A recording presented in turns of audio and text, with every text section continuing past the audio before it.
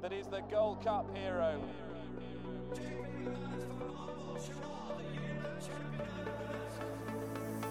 Two of the most admirable chasers you could possibly wish to see. Relentless, remorseless, and pounding Cordon Star into submission.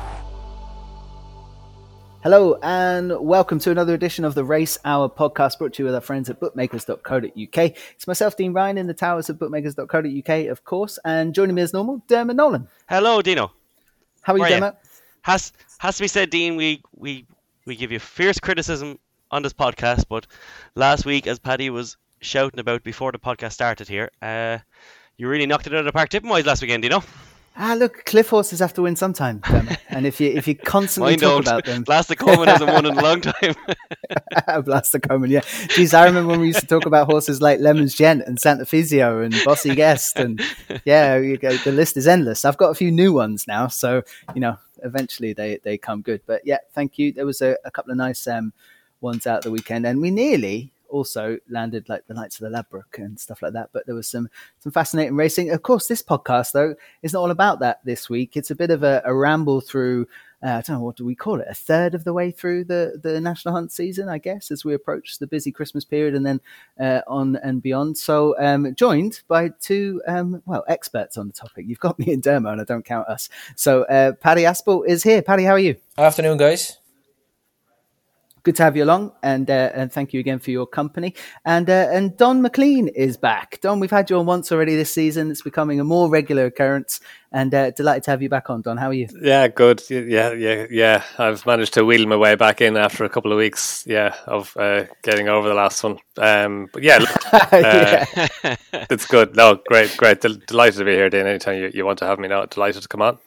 Yeah, well, you keep texting me and we keep talking. This is what we want. I once ended Paddy Mullins's career on Cheltenham Preview Night, so I'm glad to say I haven't done that quite yet to yourself.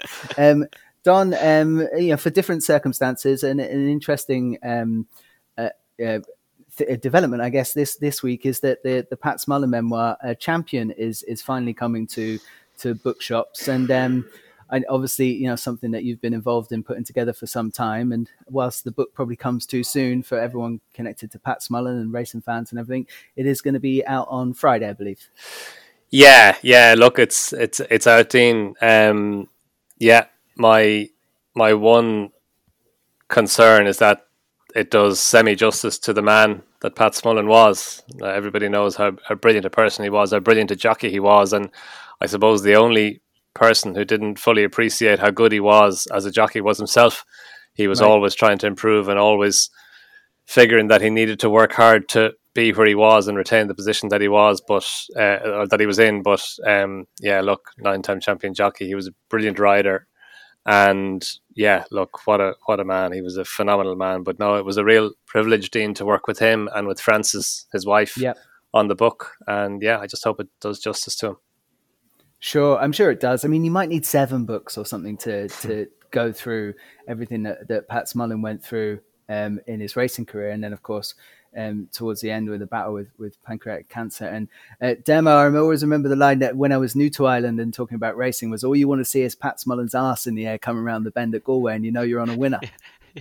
Yeah, literally. There was an old man back home who used to always say he preferred looking at Pat Smullen's arse than any woman's arse, and it was always the right saying, because always on RTE, when you'd be watching and you'd be turning in and you'd see the old purple and yellow silks on, him belting away from the field, and he was just a masterful jockey. Everything he did always. I remember, what was the name of the Hugo Palmer horse, Covert Love, wasn't it, that he won over at the ARC meeting on, and it was just one of the most masterful rides I've ever seen, and he just completely bossed a whole field that day. And as Pat Smullen said, then he get off afterwards, and all he spoke about was was how good a job the trainers did when really that ride won the race, and it was as simple as that. He was just an absolute superstar. Was that day at Longshop? Yeah, he was just absolutely brilliant. He beat Jazzy Top and We Are that day, but it was completely Pat Smullen that won that race. And yeah, he was just a superstar, Dean. And most of all, even for the little guys like us, when we'd be looking for an interview here and there or just a few words, he was always very forthcoming, which you can't say about everybody, you know. Yep, an understated man and a genius in the saddle. Paddy, you maybe bumped into him a few times? Yeah, I was lucky enough. I remember my old man used to talk about him plenty because he always talked about this very easygoing fella from, I'm pretty sure he was Offaly, wasn't he? Rode in Offaly, yeah. You know, he always said, sort of always took him off the way he went on, and he was like an old man in a young man's body, the way he sort of carried on. But that was his attitude the whole way through life. But in the saddle, it was like a completely different human. You know, he didn't give an inch. He was very, very good. He was world class, wasn't he? And obviously taken far too soon. And I think I always remember back, I think the biggest memory is just even on the day when they had the race at the Curragh, the AP one. I mean, it's very, very rare you see AP show that kind of emotion, but you just see how much the whole thing meant. And it was massive on the day, and anything that, you know, sort of brings back some good memories about the great man is can only be positive. Yep, totally agree. Okay, so that book is out Friday. Do check out Donna. I've no doubt you've done the man justice, but how do you get it all into one book, a life like that? So have to read and find out, won't we? We'll look forward to it. I look forward to it, indeed.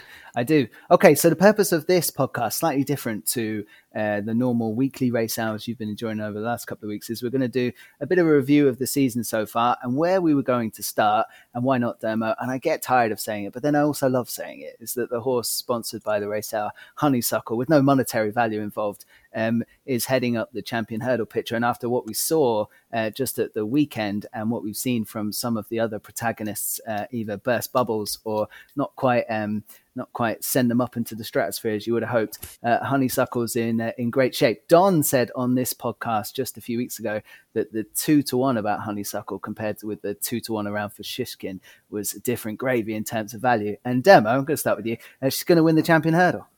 She most certainly is. She's just a superstar, Dean. You know, we were devastated at that time when at Fairyhouse, and when she was a Mayor's Novice. Sure, we had her very big prices on this podcast for the Mayor's Novice, and she didn't make it. We were absolutely devastated. But even us who adored her from day one, and we didn't even expect this. You know, like she's just a superstar, and everything she does is just so easy. And like beforehand, she used to kind of tie herself up a bit at the end. And it seems like she's even getting a bit more genuine and straightforward the older she's getting. She's just, you know, like she devoured Ronald Pump. And like Ronald Pump, like he's a quality horse, but a really good trainer over that trip as well. And then before that, like she's just beating Charge, Abracadabra. She's just putting them all away so easy. Benny to do beforehand as well. She's just effortless in everything she does. And I just think we're looking at it great. The question I'd like to ask Don and Paddy as well, Dean, is you'd nearly back her at 6-4 without her claim, wouldn't you, for a champion hurdle at the moment? Without the claim? Yeah. I mean, that's an interesting angle. Well, why don't we ask? Paddy, you go first. Well, I think off the back of the other day, because I thought it was really interesting, they switched things up, didn't they, how they ride Ronald Pump, and they maybe tried to eyeball her and see if that was going to work. But like I've always mentioned on here, it's a real blessing for Rachel, the way she's able to ride Honeysuckle, because she doesn't need dropping out. She doesn't need sending forward. She doesn't need to go down the inner. It's kept very, very simple. So it's very difficult to box her in or make life hard for her. But the other day, although it was only for about 200 yards, they tried to run the finish out of her. And the way she came back on the bridle, and she didn't really idle. She generally always goes in and pops the last, doesn't she? Because when she's out in front on her own. But that the other day looked like, believe it or not, she'd actually improved again. Because, you know, I think Ronald Pump has run his race, and they were worth trying something different, because up until now, you know, they were coming second best to the Great Mare. But, you know, it was worth a go the other day, and I'm not saying it backfired. I think he's run his race, but the mare looked better again, if it's at all possible. So off the back of that the other day, is she still on the improve? I thought visually, when Rachel was taking the tack off her in the winner's enclosure, visually she actually looked like she'd improved again. So I certainly think even off levels, you couldn't say that she's not a bad price. I was going to worry there that you weren't going to answer that actual question, but you got there, and I think you did that beautifully. Yeah, and he's a real season pro now, isn't he? He really got to the answer at the end there beautifully. Yeah. Well, let's see what Don does with this. 6-4 off levels, Don. Honeysuckle against the field in the anti-post list. Yeah, like the thing about Honeysuckle is, and I've been saying this for a while, you don't know how good she is. We won't know how good she is until she's been beaten. And people do make the point that she gets £7 from the geldings every time she races, and it's a point, and it's correct. But she just has so much in hand, and almost always she's got way more in hand than the bare winning margin. I suppose the one time that she gave people a bit of a scare was in the Hatton's Grace Hurdle last year when Ronald Pump got to within a half a length of her. Yep. That was her least impressive performance, possibly of her whole career. Carver Star maybe as well. Dawn was kind of one that you kind of... Yeah, that was a weird one because she went and won the race, didn't she? Yeah, and then she went and idled at the last. Yeah. But like Rachel's a brilliant rider, but she doesn't need to be perfection on Honeysuckle, I think, because Honeysuckle has so much in hand. And as you were saying there, Paddy, you can ride her wherever you want. She's so uncomplicated.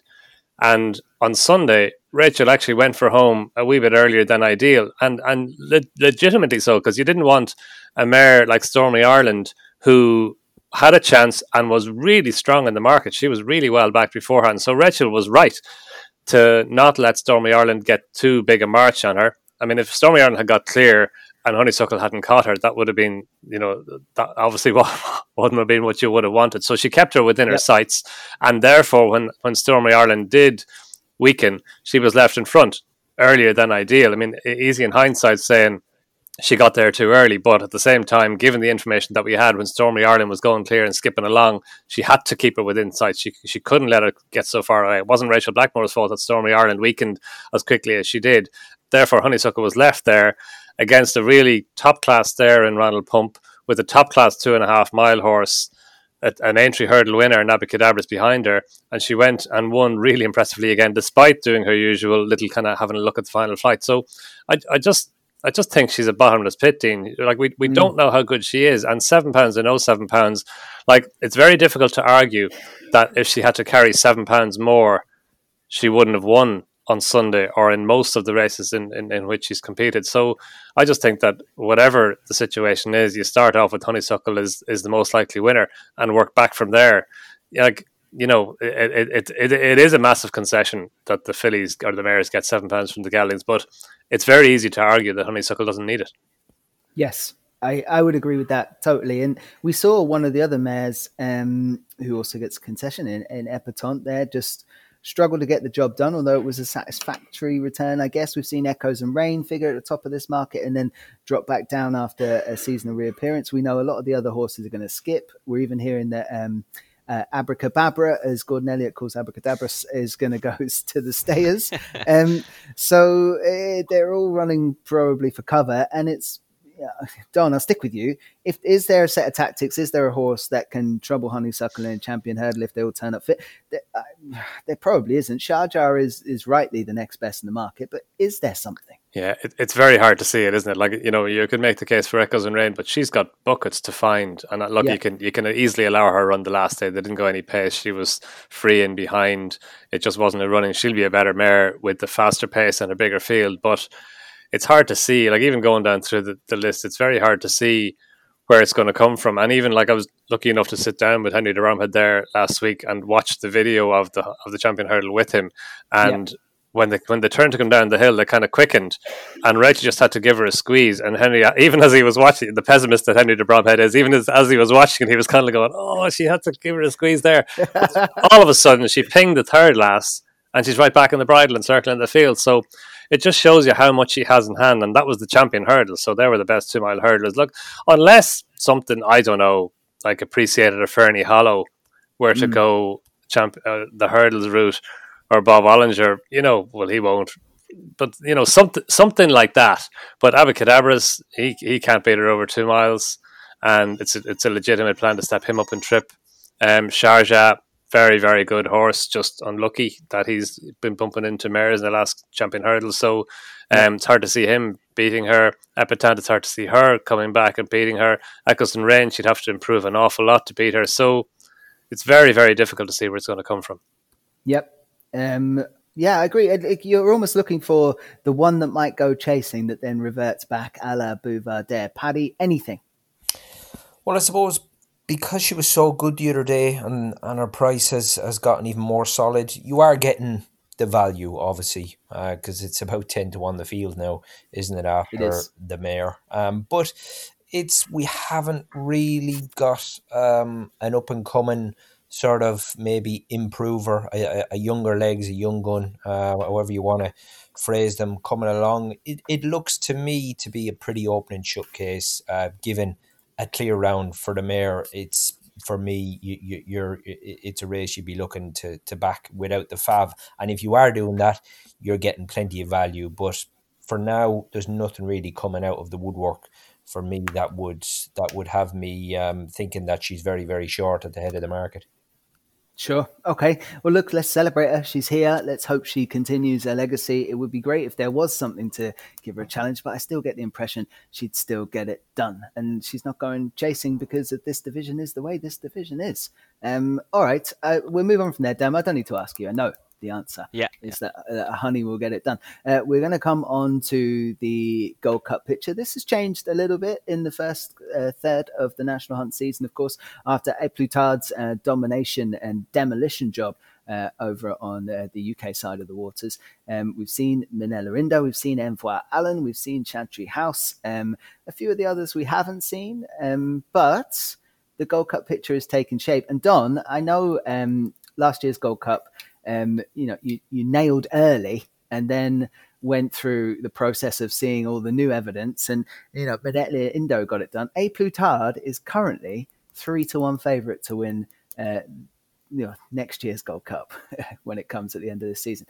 To me, that screams like a terrible price this far out, but the right horse may be at the top. Yeah, I wonder. Look, there's no bigger fan of A Plus Tard than me. I've been a fan of his for quite some time, and he was brilliant at Haydock. But I think there's probably a recency bias on that price. I think the fact that his devastating performance at Haydock is the last thing he's done and the last thing we've seen, or one of the last things we've seen in the Gold Cup picture. I think I agree with you, Dean. I think he's probably too short. If you go back and look at the Gold Cup last year or last season, he didn't jump with the same fluency that Minella Indo jumped with. He just got in a wee bit tight to some of his fences, and whereas Minella Indo was just flowing. I think he made one mistake early on, but after that he flowed. Everything just went his way. I thought he won with a wee bit more in hand than the bare winning margin, even in Jack Kennedy in his interview with Patrick Mullins there in the Racing Post yesterday. He said that he was kind of idling, and when he felt A Plus Tard coming to him, he went on again. I just thought he won with buckets in hand, and he's been beaten at Down Royal, so there's your recency bias in there again against Minella Indo and in favour of A Plus Tard. And I think, look, Henry de Bromhead almost certainly has the two best staying steeplechasers in training. He's Paul Nicholls in the Caddo Star Denman era, isn't he? Yes. And Minella Indo, I just think he's a Cheltenham horse. He won the Albert Bartlett hurdle at, I think he was 40 or 50 to 1 that day after running with the chokeout for most of the way. And I wouldn't worry too much about his defeat at Down Royal. I think that's him. He's a stuffy horse. He needs plenty of racing. He comes on for his runs. And even Ruby Walsh was in the paddock at Down Royal that day. He said even before the race that he thought he'd come on for it. So, yeah, I would have the two Henry de Bromhead horses a wee bit closer in the betting than they are. Yeah, I would completely agree with that. There's a few sexy-ish profiles in here below them. And Paddy, I'll come to you. A Plus Tard was the way I framed this to Don as being the right favourite. And I think, there's argument there that Don's made, and pretty well that they should be closer together. Talk to me about the top of the market there, Paddy. Yeah, they probably should be closer together. Believe it or not, I mean, you do feel you've been very hard on these top class horses when you're trying to pick holes. But that's what we're here to do. But if you look through A Plus Tard's record, he's never actually gone back to back in wins. Now, the other day he looked phenomenal, but I think ground-wise, there was a few of them horses really do prefer in the Haydock race to be going in a lot further than what they were. And I think the race was over pretty quickly and just fell apart a little bit. But nonetheless, he never came out of hat canter. It's interesting, the Gold Cup. there's no doubt the winner was only doing what he needed to do from the back of the last. But I've very, very rarely seen Rachel Blackmore's body language so deflated when she passed the line. Obviously, it was a stablemate that beat her. I'm pretty sure she would have had the choice on the day, would she? Or did she would have had the choice. Yeah. You know, so and I've never seen her so deflated and visually gutted afterwards that she knew maybe that things just didn't exactly go to plan for her. So yeah, it's very, very interesting. Off the back of Saturday's race, he was going to end up pretty maybe not great value at Plutard, but I think it's interesting if you do get a bit sort of panicky and look down to his form, never has actually gone back to back in regards wins, so that's maybe a box he's got to tick, and so you're probably getting a little bit more value with Minella Endo at round about sixes for now, aren't you? Yeah, I think so. Let's extend it out then. Okay, so Demo, we talked about those top two, and the two chaps there have done that superbly well. What's coming in behind them in the Gold Cup from what you've seen so far? Yeah, this is the golden question. Obviously, I was gutted with Eklat the Rear last weekend, Dean. I still wouldn't have him down as a Gold Cup horse per se, but I wonder if they got a few pounds down for something like the Ultima, because I think all of Henry de Bromhead's horses at Newbury, they all seem to run terribly, so I'm willing to forgive him, but not to a degree that I'll be backing him for a Gold Cup, but just moving on from him. But Chantry House is obviously the kind of clear one. You know, we just have to see him in a proper race, first of all. Obviously, because, you know, last time out we didn't learn a whole pile, beating the big breakaway, albeit as easily as he did, but you still didn't learn a whole pile there. But as it comes to the horses after him, he's the main one. Envoy Allen, very interesting going into for the John Durkin this weekend. I still have an awful feeling that Envoy Allen's going to end up over 2 miles in the Champion Chase. But that's probably just a feeling. But I just thought the way that Henry de Bromhead was very quick to kind of say that put the kettle on would be going up and trip, I just wondered he'd have to have something else maybe for that race, for that kind of David period. Mullins said that on our Cheltenham preview night. I don't know if anyone will recall that if they watched it, but he said it wouldn't be unlike Henry to completely flip this one on its head and send Envoy Allen to a race like that next time round. So I think that's a fair option. Yeah, but he's the kind of horse, thank God, that you've all those options with him, which is great. But Chantry House is the main one. There is an argument that Album Photo at 20-1 is probably a bit too big. It has to be remembered in the Gold Cup that Paul Townend was going to go on the outside of. I completely agree with Dom, by the way. Going into that race into the last podcast, I was maybe not as impressed with Nalindo, but I watched it back and I thought he was, even when Ace Flotard made that kind of run at him late on, he was still holding him comfortably enough. Album Photo, though, was going for that gap when Rachel brilliantly completely blocked him off, and he ran on very well as well. So 20-1 on him, and possibly with more of a prep this year as well, might be interesting with him. And then afterwards, you're looking at the likes of Galvin, Lost in Translation, Allaho, obviously Allaho will go to Ryanair. So, like, the rest of them are there. Lost in Translation, he'd be very interested if he ever bounced back to that year when he was brilliant against Santini and Album Photo. But his problem is that he's just so all over the place. So, yeah, like, it's a strange division, but at the moment, for me, the one that I would have as the biggest challenger to the front two is definitely Chantry House. Okay. Don, same question to you. What's coming in behind? You mentioned a few of them there. Floor is yours. Which ones would we be going for? As Dermot says, Chantry House is the obvious one. He's the Marsh Chase winner from last season, stepping up to who gets further, who won over at Aintree over 3 miles, albeit aided by Espoir de Rome's fall, and then just came out and did what he needed to do at Sandown last time. So he's the obvious one. It's hard to see. Like, Galvin, very, very good horse, but you'd kind of be surprised maybe if he turned out to be good enough to win a Gold Cup. Album Photo is going to be 10 in March or in January, and it's very hard. Like, it's very, very hard. Trends aren't there for that, Don, are they? No, like, you love Album Photo, but he's won 2 Gold Cups. He finished third in another Gold Cup. It's very difficult to see him going and winning it again. It'd be some performance now if he were to go and do that. if Fakir Duderi's stayed, although we found out twice last year that he didn't stay, he could. He's a massive price now. He's 66-1 or something. He's one who might just progress if he might go on the John Durkin chase now. On Sunday, he's entered in it. We haven't got final declarations yet, but if he were to, I don't know, as an older horse, 6 going 7, if he could just improve in his stamina a wee bit, and we've had a little bit of evidence now, but is it enough to definitively say he doesn't stay 3.25 miles? Maybe it is, and maybe it's just in the for the sake of looking for something. But no, I think A Plus Tard and Minella Indo. I do think I think Paddy's point is right about Envoi Allen. I think if he ran in the Gold Cup, he'd have a right chance of winning it. But there's a great chance the way that Henry is talking, he's got to be 2.5 miles and no more, because he does have a lot of pace.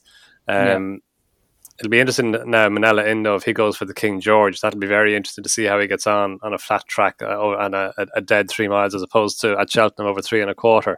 So, and there is a good chance that he'll go there with A Plus Tard. Of course, he has to go left-handed going to the Savills chase instead. So it's going to be an interesting Christmas ahead. But no, I think A Plus Tard and Minella Indo, for me, they're head and shoulders above anything else in the Gold Cup picture at the minute. Okay, and sometimes there's no point trying to find something outside of that front two, especially when the third ones are in the same camp. Paddy, do you want to offer something up from below the ranks? I think it's difficult. I mean, because price-wise, outside the likes of sort of, there's a little bit of a gap once you get outside Envoi Allen, really. So you're not exactly putting your head right on the block. I mean, I think, was there anything came to light at all about Eclat de Rire after Newbury the other day? Because it was just horrific. It was just too bad to be true. But same thing was with the other ones as well. His other 2 runners on the day as well, Paddy. They just that's why, like, I love a high senior, but that Mr. Invincible just never raised a leg. And Eclat de Rire seemed to make a mistake at the first, didn't he? And he just never got back into it really again. No, and was never looking. I thought he travelled well, like going down the back straight. I backed him. I was happy enough with him early on. He was in a nice position, nice rhythm. But then he just, I thought there was something up. I thought there was something wrong. I was surprised that something didn't come to light directly afterwards, that he lost his shoe or whatever. Something happened to him, but it doesn't seem that anything has come directly to light. Yeah, no, because he kind of made the mistake, wasn't going. Then all of a sudden he was, as you say, he travelled up lovely altogether. But then, yeah, it just seemed to be that one fence, Don. He just went out like an absolute light. He was just gone. So, yeah, it was a very, very strange run. But I thought the same thing happened with the other 2 runners as well of Henry de Bromhead. So I don't know if something has come to light with the 3 of them. But all 3 of them, the same situation happened, I thought, anyway. And you would have felt, Demo and Paddy, would have had to do something special to win off the weight he had that day, and that would have put him in the picture. Now it's back to a drawing board there. Yeah. And I think, Demo, even you suggested potentially, they go back and, once they find out what is going on, maybe lower the sights. And that's probably realistic. Okay. Envoi Allen is the one that I'm super excited about potentially running the Gold Cup, but everyone's saying that it might not happen, which means the 8-1 is got to be well left alone at this point. Okay, I wanted to throw the Stayers Hurdle into the mix just briefly before we take a break on the Race Hour podcast. Sadly, of course, Latest Exhibition, who was going to be ends up going to be lined up for a Stayers Hurdle tilt.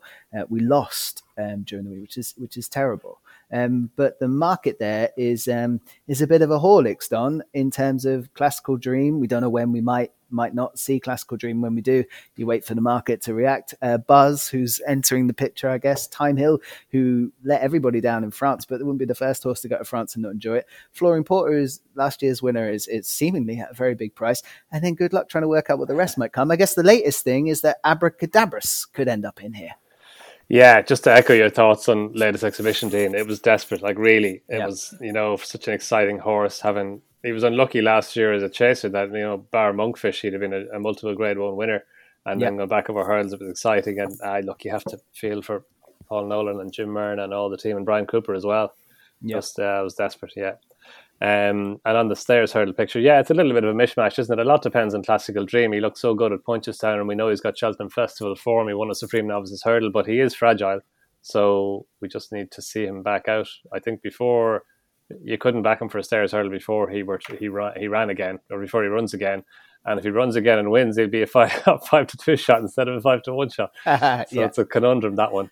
Yeah, Buzz, look, he was very good at Ascot, I thought, over 2.5 miles, and he's won a Cesarewitch, so there's every chance that he will get 3 miles. It's not a given, but there's every chance he will. Time Hill, it's hard to know, isn't it, with the French run, because he did battle well to get the better Roxana, and that was his first run since the long walk hurdle, I think, when Paisley Park beat him the time before. That's right. So he's a horse who should progress, but he's not under the radar or anything like it. Yeah, I think Florian Porter might be underrated because he does have his quirks, and we know that. And he wasn't really a fashionable horse at all last year. I think even after winning the Stayers Hurdle, and he bombed out at Punchestown. So I thought he was. I didn't think he was beaten in the Lismullen Hurdle. I thought he was coming back when he came down. I know he led by longer than he was leading by at the time of his departure, but I thought he was coming back. I think there's every chance he would have won that. So I think he's a wee bit underrated. And I think Ronald Pump was underrated as well. I thought that was a hell of a run on Sunday over 2.5 miles. He's probably better over 3. He was a little bit unlucky the season before last in the Stayers Hurdle. He stayed on well to finish second behind Listigar Oscar after making a pretty bad mistake. So again, he's not that fashionable a horse, and people see him as maybe more of a bridesmaid than a bride. But he's going to be 9 as well, which is not ideal. 9 is better than 10, but it is hard to win. It's like it's a English Drever. I think Barracuda maybe won it at 9. Big Bucks won it at 9, but it's those top-notch Stayers Hurdler winners who have won it at that type of age. You're more looking for a 7 or an 8-year-old, I think, than a 9-year-old. But he's a fairly lightly raced 9-year-old, and I just think he might be a wee bit underrated in the market. Yeah, there's a certain standard set by the likes of Ronald Pump, who's been there and done it before, and Florian Porter, who did it just last year, that these other ones at shorter prices have to at least match and improve upon. And there's no guarantee they're going to do that on everything we've seen so far. Paddy, I'll come to you on this. Time Hill wouldn't have been the first horse to go to France and disappoint, but now on a bit of a retrieval mission. I mentioned, some of the other ones in there. Where do you see the Stayers Hurdle right now? As muddled as it looks. Well, I suppose off the back of the French effort, he's a little bit more backable now, isn't he? You can get a bit of eights about Time Hill now, but you can. I think, lads, although come Cheltenham, he is going to be 10-year-old.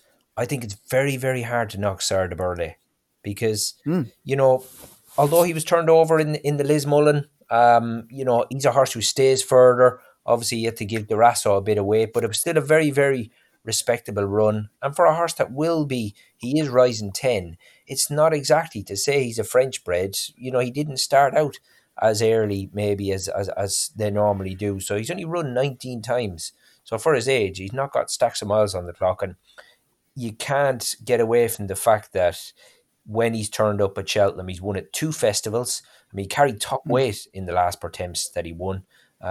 He's shown up on the big day. He's a horse who stays really well, handles cutting the ground. I thought that was certainly not a bad effort the other day over, probably an insufficient sort of test for him. And I think at round about 16s, he would represent a bit of value for me for a horse who certainly knows his way around there.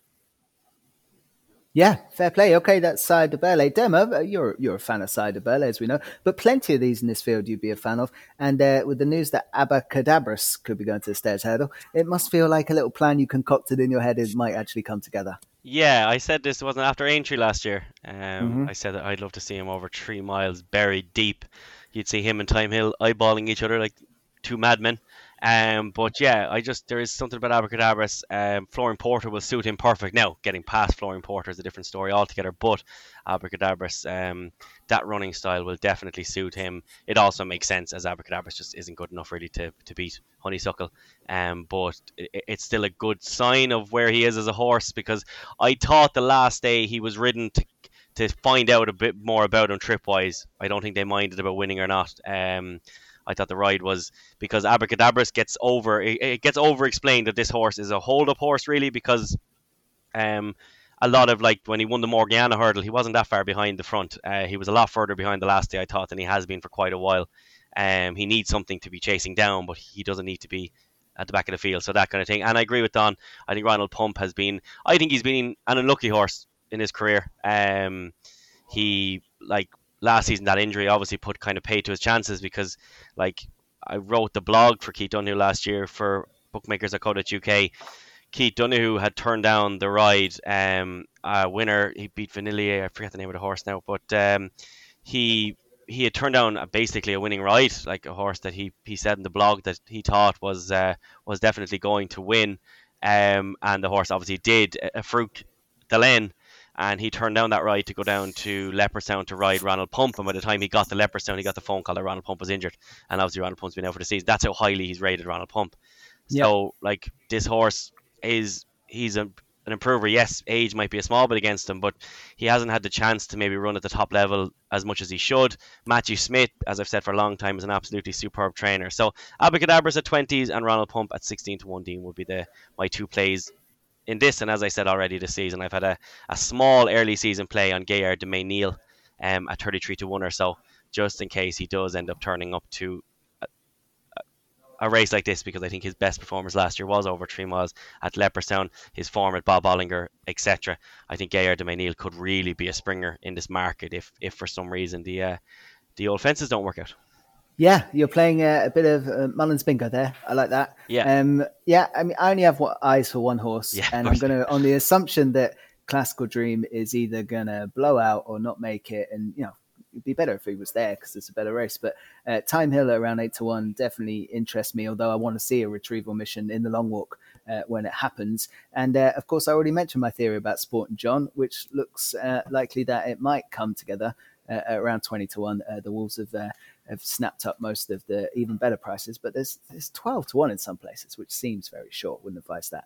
But I do see a position where Flooring Porter does what Flooring Porter does, and you've got the likes of Time Hill, Sporting John, and probably Ronald Pump snapping at the heels behind. And Time Hill's a horse with a massive upside. I hope we get to see that come through at some point. Okay, look, we're going to take a break on the Race Hour, now brought to you with bookmakers.co.uk. And when we come back, we'll have a look at the novice chasers, the novice hurdlers, and we will do a weekend flyby across some of the big races of the weekend, the Tingle Creek, the Beecher, the John Durkan, and anything else that tickles our fancy for another big weekend of National Hunt racing. You're listening to the Race Hour podcast, brought to you by bookmakers.co.uk. Check out bookmakers.co.uk each and every day for tips, news and the best odds for horse racing. Looking for a new bookmaker and the best sign-up offers in the industry? You'll find that at bookmakers.co.uk, sponsors of the Race Hour.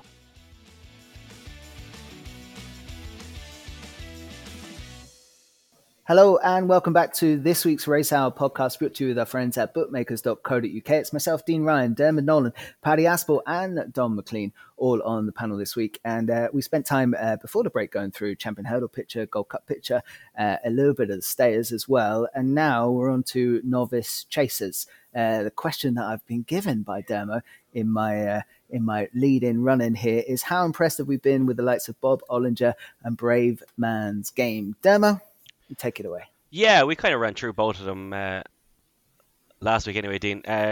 Brave Man's Game, I'm going to keep this very simple actually. Brave Man's Game, really, really good, but I still would have question marks about what he's actually beaten, but his technique is superb and absolutely brilliant. But if he gets any shorter coming up to Cheltenham and the likes of Vanillier or somebody like that is taking him on, I might take him on. I just think he's excellent, but beaten twice last season when it kind of mattered at Cheltenham and Aintree, albeit by Bob Ollinger. But Gaillard de Mesnil beat him as well. And Bob Ollinger, I think, is just an absolute superstar. Too much cribbing of his jumping technique. I just thought he will have learned an awful lot on the day. That was a seriously high standard. He beat a Stayers hurdle third in Bacardi's, who jumped around absolutely brilliantly. So I think Bob Ollinger was less impressive over his fences, but a much higher standard of form and will have learned a lot more, whilst Brave Man's Game has nearly been foot perfect, but I've questions over the form, and I think he's had it a bit too easy in front. So if that makes sense, Dean, there's kind of positives and negatives, but definitely far more positives with Bob Ollinger, obviously. Yeah, made sense. Don, we're dealing with reincarnations here, right? Brave Man Game is Denman. Shiskin is Altior. What's Bob Ollinger? Bob Ollinger is probably a bit of Altior and Denman kind of put in together, isn't he? Yeah. You just don't know. Again, like we don't like he could be anything. I actually agree a lot with a lot of what Dermot said. I didn't find it complicated at all. Brave Man's Game was very, very impressive at Haydock. I thought he was really good. I thought Itchy Feet had a chance of beating him, and Itchy Feet actually jumped okay for him. But Braveman's Game, he just, for a horse who was running in his second chase, his jumping was superb. He just seemed to love it. He was very fluent. And when Itchy Feet came to him at the last, Harry Cobden gave him a squeeze and he just came away. So it was a really, really taken performance, I thought, visually. But I agree with Dermot in that it's hard to see where he's going to improve because he was so good that day. And look, he's not going to need to improve to win an awful lot of races. But Bob Olinger, he was so good last year. He's held in such regard by Henry de Bromhead, who knows a good horse when he has one, and he has a lot of them. Yeah, exactly. And look, I do agree his jumping wasn't flawless at Gowran Park, but it was okay. And the good thing about that is it does leave room for improvement. So yeah, and of course he beat Braveman's Game pretty impressively and pretty well in the Ballymore last March. So yeah, look, you're dying to see Bob Olinger out again, and with that experience under his belt, while you can be sure he would have done a lot of loose schooling in Henry's, you think under race conditions, under match conditions, he can improve again on that in his first run of the season, his first run since March. So yeah, look, he's just a hugely exciting horse. He has been really since he started out, and yeah, he's of the two, I prefer Bob Olinger, but I wouldn't knock Braveman's Game too much. I think he's very good. Yeah, and he seems to have almost a clear run at the race he wants to go for, the Festival Novices Chase, the old RSA, and is currently around a 5-1 favourite for that. Something's going to be after very good to knock him off that perch. And likewise for Bob Olinger in a marsh. I want to throw a couple of the names at you, Don, if you don't mind. Ahoy Senor, My Drogo, and one you mentioned to us before, and I know Dermot's talked about since on podcast with us, is this Magic Days. Yeah, like My Drogo was probably a bit unlucky. Like he would have beaten Gin on Lime the last day. And I thought he jumped well until then. I thought he was good until then, so he was a bit unlucky. So yeah, he's on a retrieval mission, but hopefully he's none the worse for that. I'm sure he isn't. Haven't read that he's come back well. So yeah, look, he's an exciting horse. And yeah, Hoy Senor, yeah, look, I think he's good, but Magic Days is the one that excites me most. Yeah, I think I went looking for a price about her for the Arkle after the Mares Novices Hurdle last season and couldn't get one. She wasn't quoted, so I left her alone. If you ask for prices, you tend to get about half the price you would have got. If you ask, Don, we're definitely in trouble. Maybe get me to ask from now on. And then she got beaten at Galway, and she's the horse I was asked for the Racing TV magazine to put up one horse, and somewhere else I think the Paul Ferguson book as well, for one horse, and she's the one that I just thought was way under the radar for lots of people, because her run in the Mares Novices Hurdle was a phenomenal run. She was keen and free early on. She was up with the pace. She led the whole way in a race in which it was an advantage to be held up. Like she finished second, and the other 4 fillies who filled the first 5 places, they were all held up, including Tell Me Something Girl, who was last, unlike a Henry de Bromhead horse. But yeah, and she kept on to finish second, and then she got beaten at Galway on her chasing debut, but that was over 2.25 miles on soft ground up Galway's Hill by a real stare in Noble Yates. And then at Cork the last day, she was very, very good. She jumped really well. I think she could be an Arkle horse still. The fact that she's run so well at Cheltenham on her only run there, she jumps superbly well. The fact that she's a prominent racer, that's a positive in the Arkle. She's only 5 rising 6, so lots of potential upside, and she gets the Mares Allowance. But the Mares Allowance again, £7, and put the kettle on. Of course, won the Arkle 2 years ago for Henry as well. So yeah, I'm looking forward to seeing her now and seeing where she's going to go next, because I think she's very exciting. 20s around for Magic Days for the Arkle come March at the moment. Paddy, give you a real tricky question here. There's a few novice chasers around that we've yet to see that are going to be super exciting, likes of a Fernie Hollow or an Appreciate It. They're going to come into the picture yet, and we haven't seen them. I might even throw Dusart in there, who was super exciting before injury and things curtailed that one's progress. There are some good ones still to come, Paddy. There is, yeah. There's a bit of ground to cover for a few of them yet, which, what we've seen so far, we've got plenty to be excited about, but we've got, as you mentioned, a good few of the others, Dusart, that have yet to come into the picture. Even Dancing on My Own, I think, is worth a mention. And so, yeah, it's probably still early days, because we've probably seen more of the hurdlers than we have of the chasers simply owing to to the dry ground we've had so far. But of what we have seen, I mean, there's a case to be made. Magic Days obviously ran a very solid race at Galway, taking on the boys. That's good form. And then obviously was good at Cork the other day. But I think it was a pretty bold statement, wasn't it, by Peter Scudamore about Ahoy Senor? I mean, his own words were, he said, either the rest are no good or we're very good. And like obviously he reflected back and said, and the chances of the opposition not being very good is just rubbish talk. So, I mean, Ahoy Senor the other day at Newbury, early doors, he was very, very stary. He knew he hadn't been on the floor at Carlisle, but he made a very bad mistake. And Derek Fox is a lad who takes a fair bit of shifting. So it was a fair old howler. And I think he knew about it the other day, but I just liked the way he really warmed to it.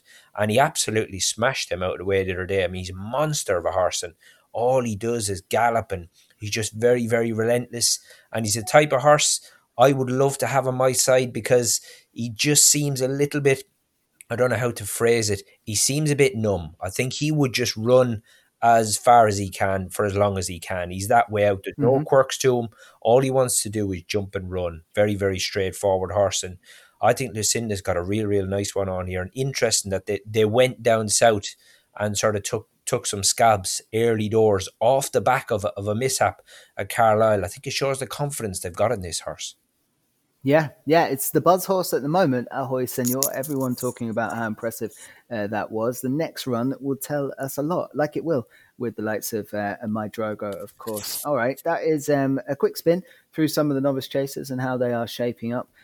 Braves Man Game has been the standout for me so far, but with the Ahoy Senor coming quickly up in behind. Let's talk about Riviere de Tel needs to be mentioned as well. That was impressive with all the allowances. Brilliant, and she gets weight from everyone, including Magic Days. So that Irish Arkle at Christmas, she's still 4, so she'll be getting one hell of a weight concession that day. So even if Magic Days was to go down to Riviere de Tel by a length or two at Christmas, that flips again going into Cheltenham the season after that way. She runs at Navan on Saturday. She's in at Navan on Saturday in the Grade 3 race. She's there on Saturday. Okay, perfect. And interesting, she has to carry, obviously that's a Grade 3 race, and the Craddock Sound's a Grade 2 that she won at Punchestown, so she's not getting as much. She's getting £18 from Cape Gentleman.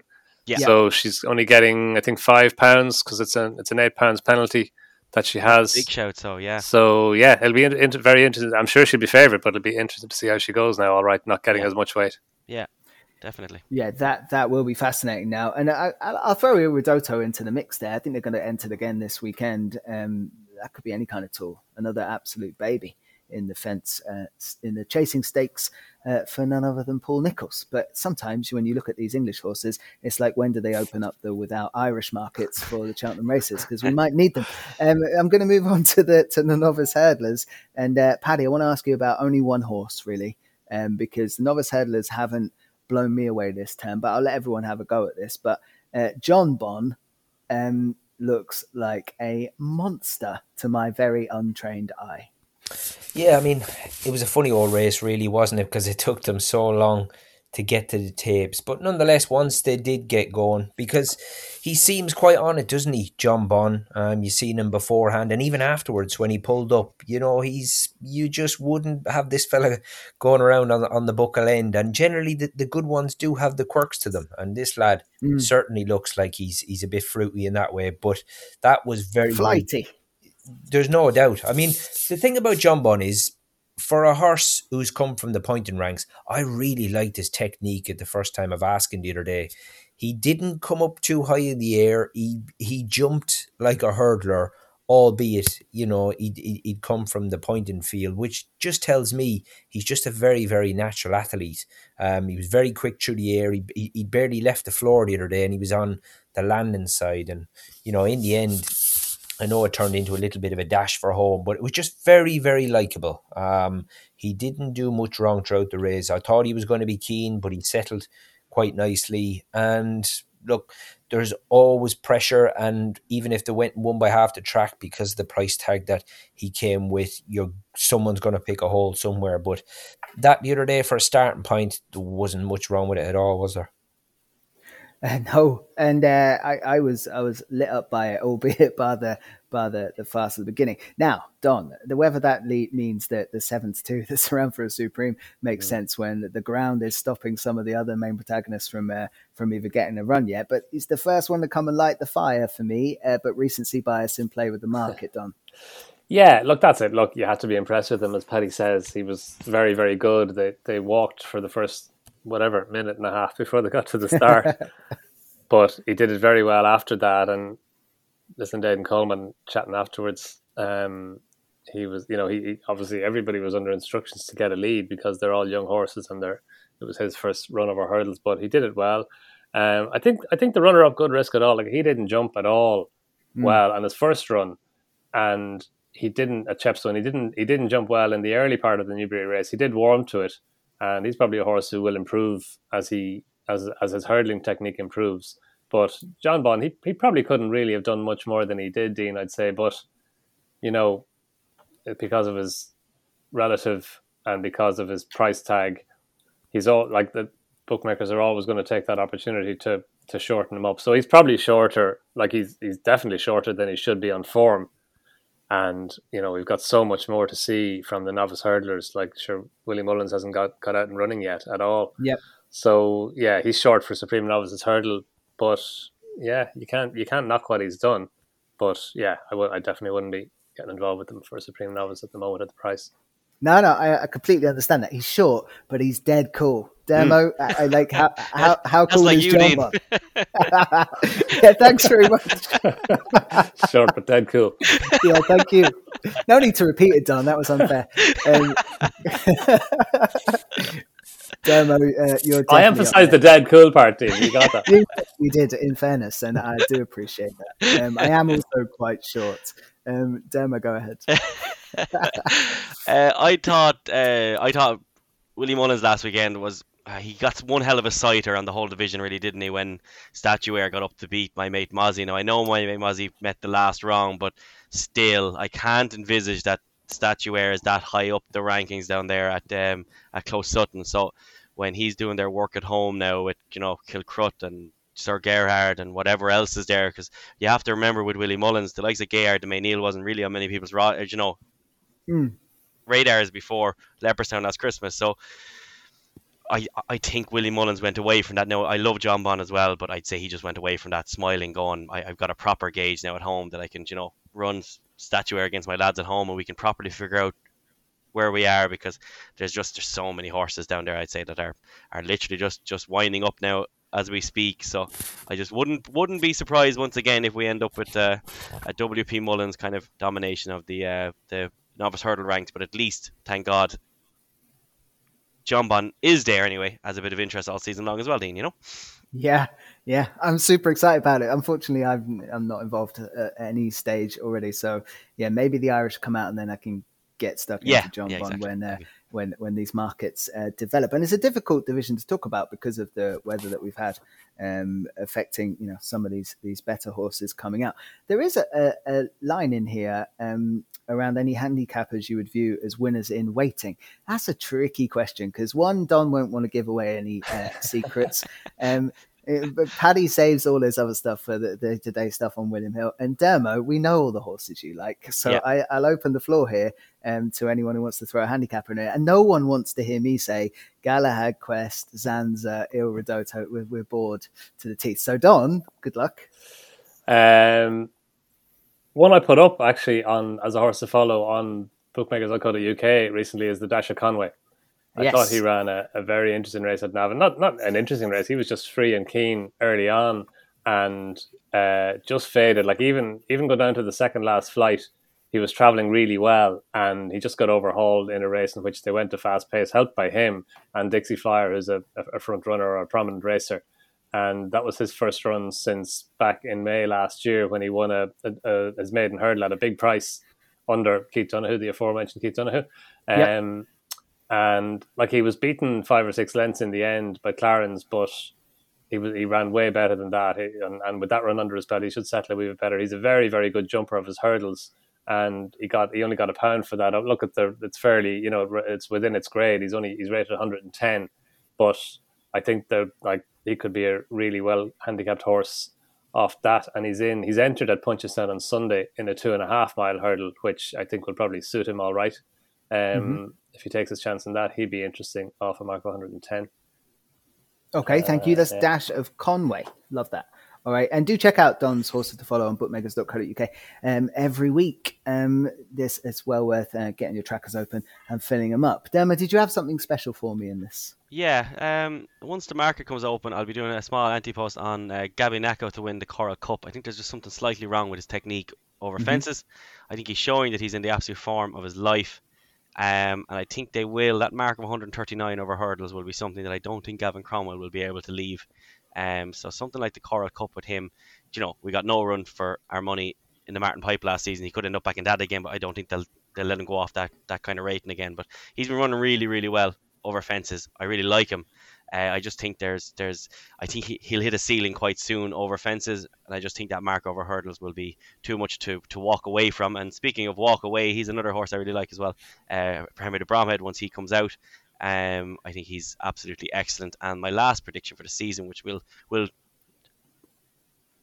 throw out now, I think Fury Road will end up on a decent rating, and I think he'll end up in something like the Taisi's Chase or the Irish Grand National or something like that. I think he's just that little bit off that kind of top class over fences, but I'd love to see him jumping around in a Irish Grand National or something like that. I think he'd be very interesting. Yep. Totally would back you up with that one. I don't know if anyone saw Fleur jump a fence recently, back with Gordon Elliott, and it was flipped. We thought, I think to Edward O'Grady, but no, to Bolger. It said online, okay. But yeah, that never happened. His technique's still not there over fences. I think Dennis O'Regan. It's one of the best losing rides I've seen in a long time. Dennis O'Regan gave it an absolute peach every time he hit one. Now, like, Dennis O'Regan is brilliant anyway, we all know that, but every time he hit one, Dennis O'Regan really let him kind of recover and get his confidence again. The fact that he was that close was down to what was an absolutely brilliant ride. If he can improve his technique, he's definitely a handicap chase winner in waiting as well, Dean, yeah? Yeah, I would throw that one into mix. Paddy, this is a tricky act to follow now. Well, there was a horse I actually mentioned when we were on the pod last week, lads, and I thought he was unlucky the other day, and I think there's a real big staying race in him, is the Dabbler.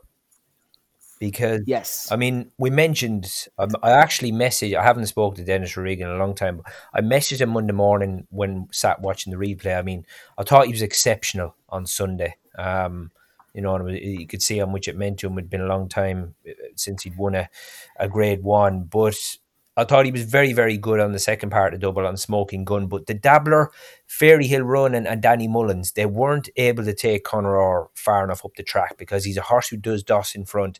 And Conor, he was stuck in a rock and a hard place. He's had to hang fire and hang on to the Dabbler. And unfortunately, although he had a light weight, Dennis just had the momentum and the revs up on him. He's winged the last and a horse who stays that sort of trip. The Dabbler couldn't run him back down, but he's a great jumper, and he's a horse who's still at the right end of the weights. I think in a very, very competitive race where horses can take him as close to the line as possible, I think Liam Cusack, there's a real, real big pot in the Dabbler for a small yard.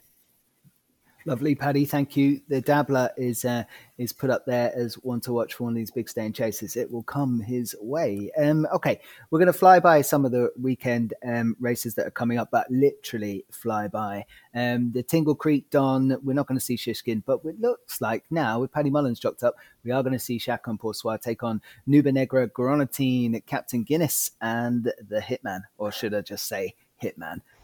Looks like there's going to be 5, Don, and probably not the greatest Tingle Creek of all time, but 2 of the main protagonists in this division will be there. I think it's interesting. Yeah, I think it's good. It's like there are only 5 runners, but most of the ones that you wanted to see line up are there. Yep. Yeah, look, it's great that Chacun Poursoir is going to go over and Patrick Mullins taking the ride. So to see him around Sandown, that's going to be a sight to behold. And I think Captain Guinness as well, like to see him over those railway fences down the back straight. He's such a good jumper. I think Captain Guinness might be a bit.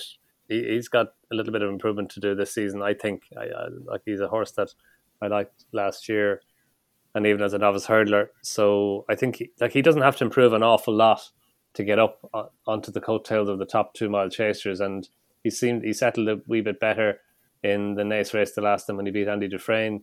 So yeah, I think he's an interesting horse. Whether he's he's got £22 to find with Chacun Pour Soi. So whether he can do that on Saturday and get the better of him, I'm not sure. It's a big ask, but he does have a run under his belt where Chacun Pour Soi doesn't. So that'll be interesting. And Nube Negra was good the last day in winning at Cheltenham. Hitman loves Sandown. Grenadine's probably been trained for this race. He loves Sandown as well. He was good there in winning the Celebration Chase at the end of last season, and his run in the Haldon Gold Cup should probably tee him up for this. So yeah, like it's a race that I think the betting is probably about right, Dean. I think you definitely have Chacun Pour Soi favourite. Captain Guinness maybe at the prices if forced to have a bet, but I think it's a very interesting race. I'm really looking forward to seeing Chacun Pour Soi over this kind of test, like ultimate speed, fences coming at you. Sandown would be fascinating for it. Paddy? What are you thinking ground-wise, lads? Has he ever tackled ground as lively as this? Chacun Pour Soi? Yeah. It wasn't too bad at Leopardstown the Christmas last year when he won, was it? It was just kind of and the Dublin Racing Festival when he beat Min that time as well. Don was quite. It was, I know it was down as yielding, but that was quite decent ground as well, I think. I mean, I think both the Nichols horses, listened to Nichols this morning, both them horses are going to have improved. Grenadine was a bit gassy, but this has been the target for him. But he was a bit gassy on return, but he's going to have to come forward from that. I mean, Nube Negra, I think possibly didn't give his run in, and maybe he'd had a busy season because he was well behind Chacun Pour Soi, wasn't he, in Ireland when the last time they met. But he has got that defeat over him in the Queen Mother at Cheltenham, and I mean, I think this is the type of horse puts a lot into his races. Nube Negra, he's a typical Dan Skelton type. He travels strongly, he fences well. He's very economical. The earlier to middle part of the season is probably the time to have them on your side. So I think he's good value at 9-4, but I think this is going to be a well-run race, and although we haven't got many runners, it's, there'll be no hiding place. No, there won't be. Demo, a line on the tingle? Dean, I don't have much to add on what the lads are saying there. I think this race, particularly, like we were saying on the race hour last year, we didn't think that Cheltenham would suit Chacun Pour Soi. That definitely isn't something that we found out last year. I'd say he was just a bit under the weather at Cheltenham for whatever reason, but as you said, I think Sandown David Mullins called him like a little bunny, didn't he, the way he jumps? So I think the likes of Sandown should definitely really suit him, and if there is a without market, I probably would back Captain Guinness in it, because I think he looked a lot more straightforward last time against Andy Dufresne. Hopefully his head might be kind of getting sorted out, but I'll stick with the boring answer here, and Chacun Pour Soi should be very hard to beat. Yeah, and I think if Chacun Pour Soi doesn't win it, I'll be hugely disappointed given what I expect him to be able to do at a track like Sandown. So I'm very much looking forward to that. And Patrick Mullins on board, shades of odds against still around. Okay, Dem, I'll let you go first on the Beecher. One horse that I was gutted didn't run in the Ladbroke was Chris's Dream. But looks like they're going to come back and have another go at the national fences after looking to shape very well in the big thing itself. Yeah, very interesting there. My take in these races always, Dean, is that I'm very slow to back any horse in a Beecher chase to win from like 146 upwards, because I'm just not sure. A lot of these won't want to be ruining. What's the merit in it? Yeah. Yes, I get you. a Grand National mark, So like you got a few there, like Kimberlite Candy. He's probably on a decent Grand National rating, because I know for the Irish Grand National you kind of want a younger horse. Whilst traditionally for the Angel Grand National, the older horses from a place point of view would run well. So his age wouldn't be much of an issue, and a mark of 150 is probably around right. So with all that in mind, there's kind of one here that caught my eye off 136. If he's any aspirations to be running in better races than this, it is Check It Out. Last time at Ascot, that was a real improvement of a run behind Larry. Now he was 6.5 lengths behind, but he really travelled up quite well. Twiston Davis has obviously had a hard enough start to the season after losing that kind of chunk of horses, but last weekend he'd Earl of the Cotwells, who obviously won for us here on the podcast, and he's had a few more. He's a very good trainer, and I know he's lost horses and maybe he's not as fashionable as he once was, but he's still excellent. And the likes to Check It Out at 7 years old, he just cries out to me, Dean, as a real Nigel Twiston Davies improver. The more he goes on, the kind of better he gets. So off a mark of 136, running off 10 stone, and Jordan Naylor claiming an additional 3, I think you are looking for the likes of a Vieux Leon Rouge, probably he's not out of this either at 12, because we know that he'll be going all out to win this. So I think for in this, you're looking for a horse who will definitely be trying, and Check It Out is in a position where marks wise it doesn't really matter. So he needs to win to be kind of getting into better races. So he'd be the one for me there, Dean, at about 12-1. Okay, Check It Out. Jordan Naylor, pilot, Going Places. Good shout for number 17 there. Check It Out. Don, so is this the Pertemps qualifier of Ancient Grand National? Yeah, no, it's interesting, isn't it? I actually think that Kimberlite Candy, this might be his target. Okay. And I know he ran in the National last year, but he's running the National now. He never really travelled in the National last year. So you couldn't say that it was the trip that found him out. But he ran in the Eider. And for me, he didn't stay in the Eider a couple of years ago. Now, he was the younger horse then. He's 9 now, rising 10. But I think that this could be a race for him. He goes well fresh as well. He finished second behind Vieux Leon Rouge in the race last year, off 153. He's off 150 now, so he's £3 lower, whereas Vieux Leon Rouge is, I think, £5 higher than he was. And I agree with Dermot, Vieux Leon Rouge wouldn't be out of this. He's 12, but Hello Bud won this as a 77-year-old, I think, not so long ago. Oscar Time won it as a 13-year-old. So it is a race that the older, some of these chases, normally in these big handicap chases, you start with the young horses who've got the potential to improve. But with this race, historically, and according to the stats, an older horse like Vieux Leon Rouge was 11 when he won it last year. So the older horses, they're definitely not out of it, and you can argue a case that it's an advantage to have a little bit of experience on your side. Yeah, and definitely course form is a big asset to bring into this race. And Kimberlite Candy jumped well around the track last year and the year before when he finished second behind Walk in the Mill.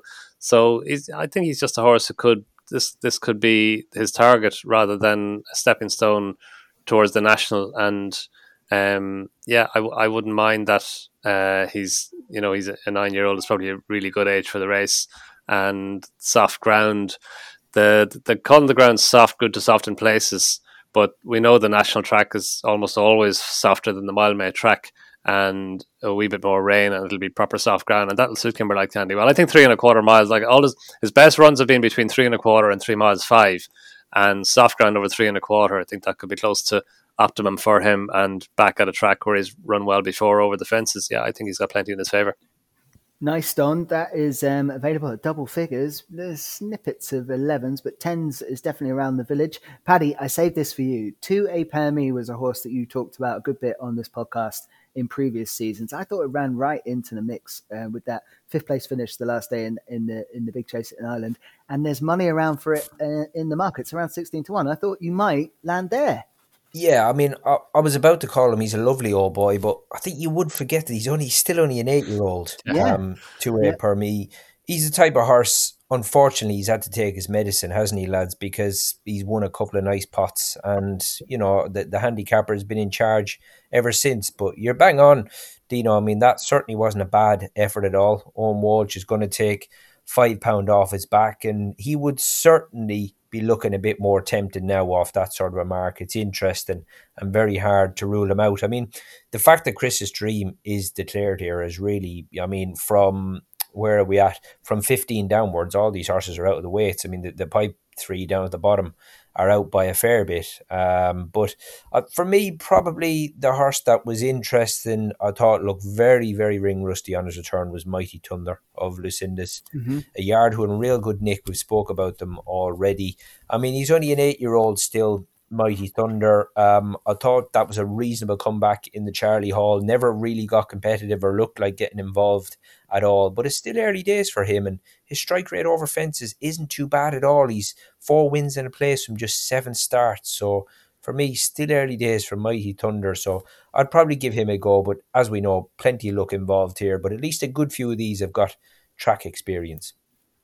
Yeah, going to be set up for a cracker at that beach. I did it a very big disservice calling it the Pertemps qualifier for the Grand National, but we'll leave that in.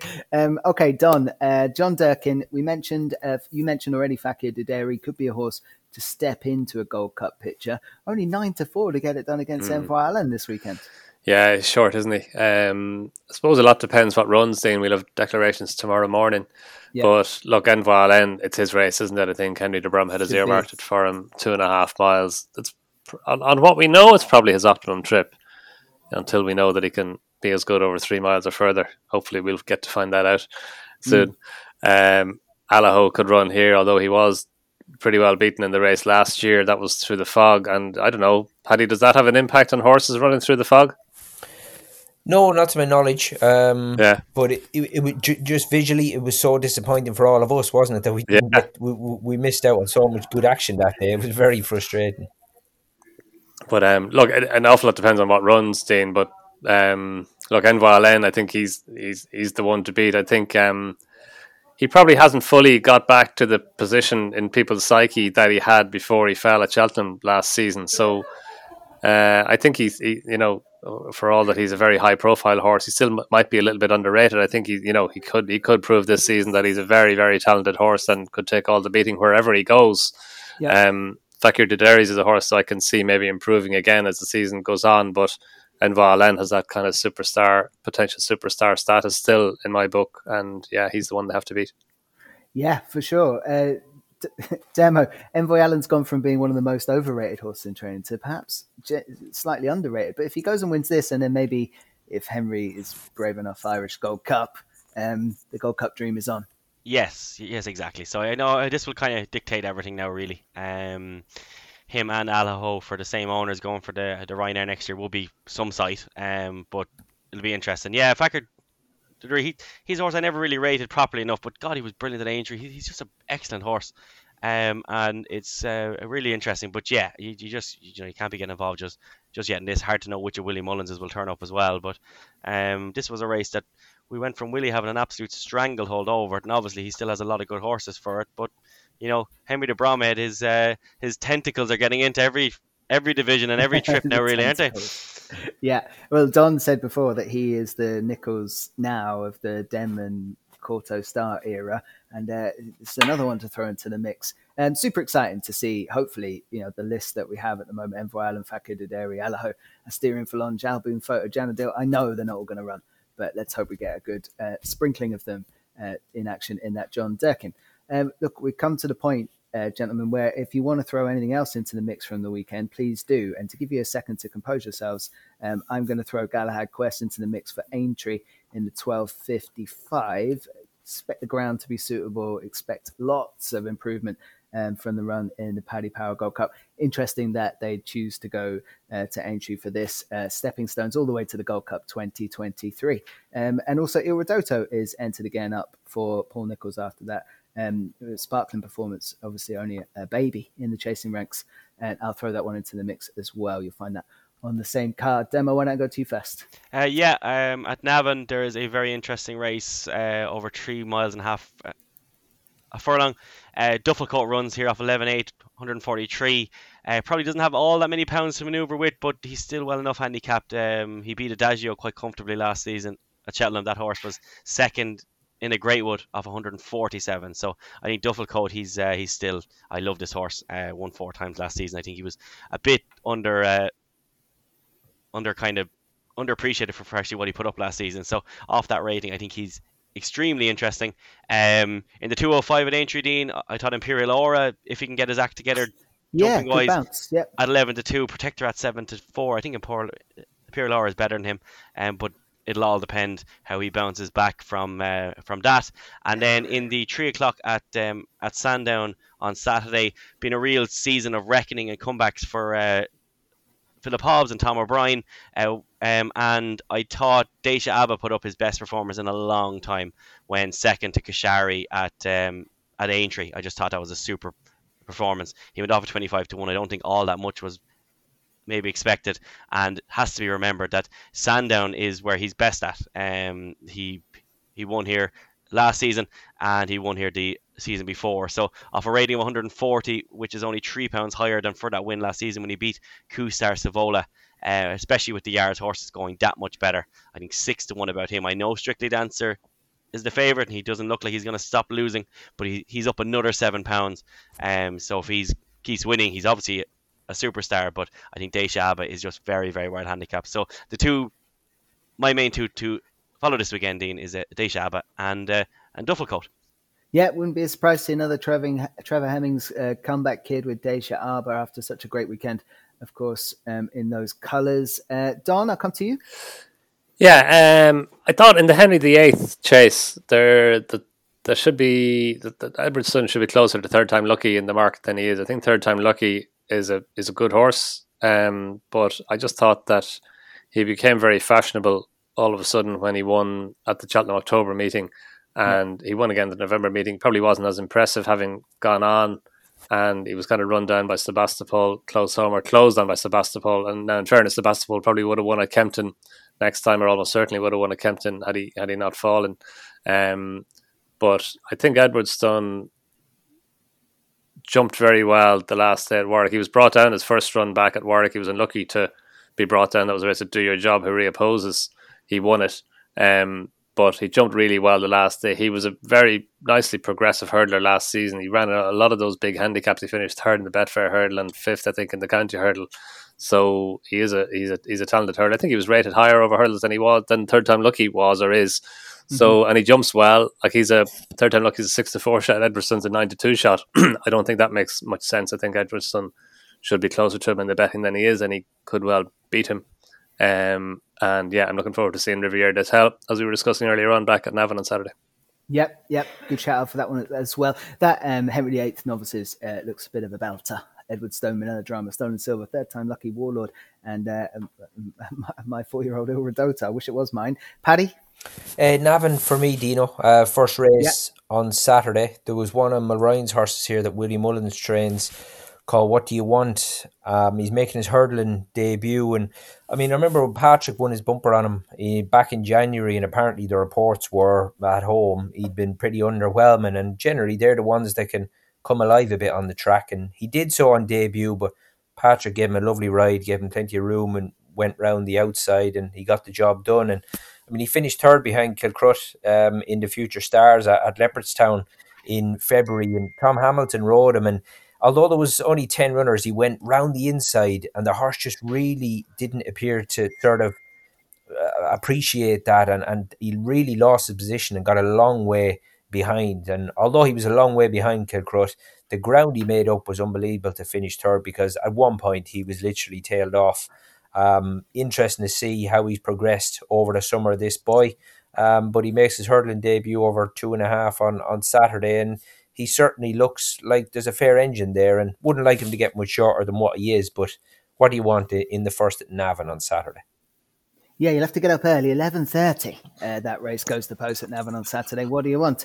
Okay, thank you everyone for your snippets and pieces for the weekend. That has been an absolute pleasure to have Denver Nolan, Paddy Aspel, and Don McLean on the podcast this week. You've been listening to the Race Hour, brought to you with our friends at bookmakers.co.uk. Don't forget, Champion is out now as well. Pat Mullins' memoirs. Do go check them out. And thank you very much, gents. We'll do this all again next week. You've been listening to The Race Hour, brought to you by bookmakers.co.uk, your best bet for tips, news and bookmaker reviews.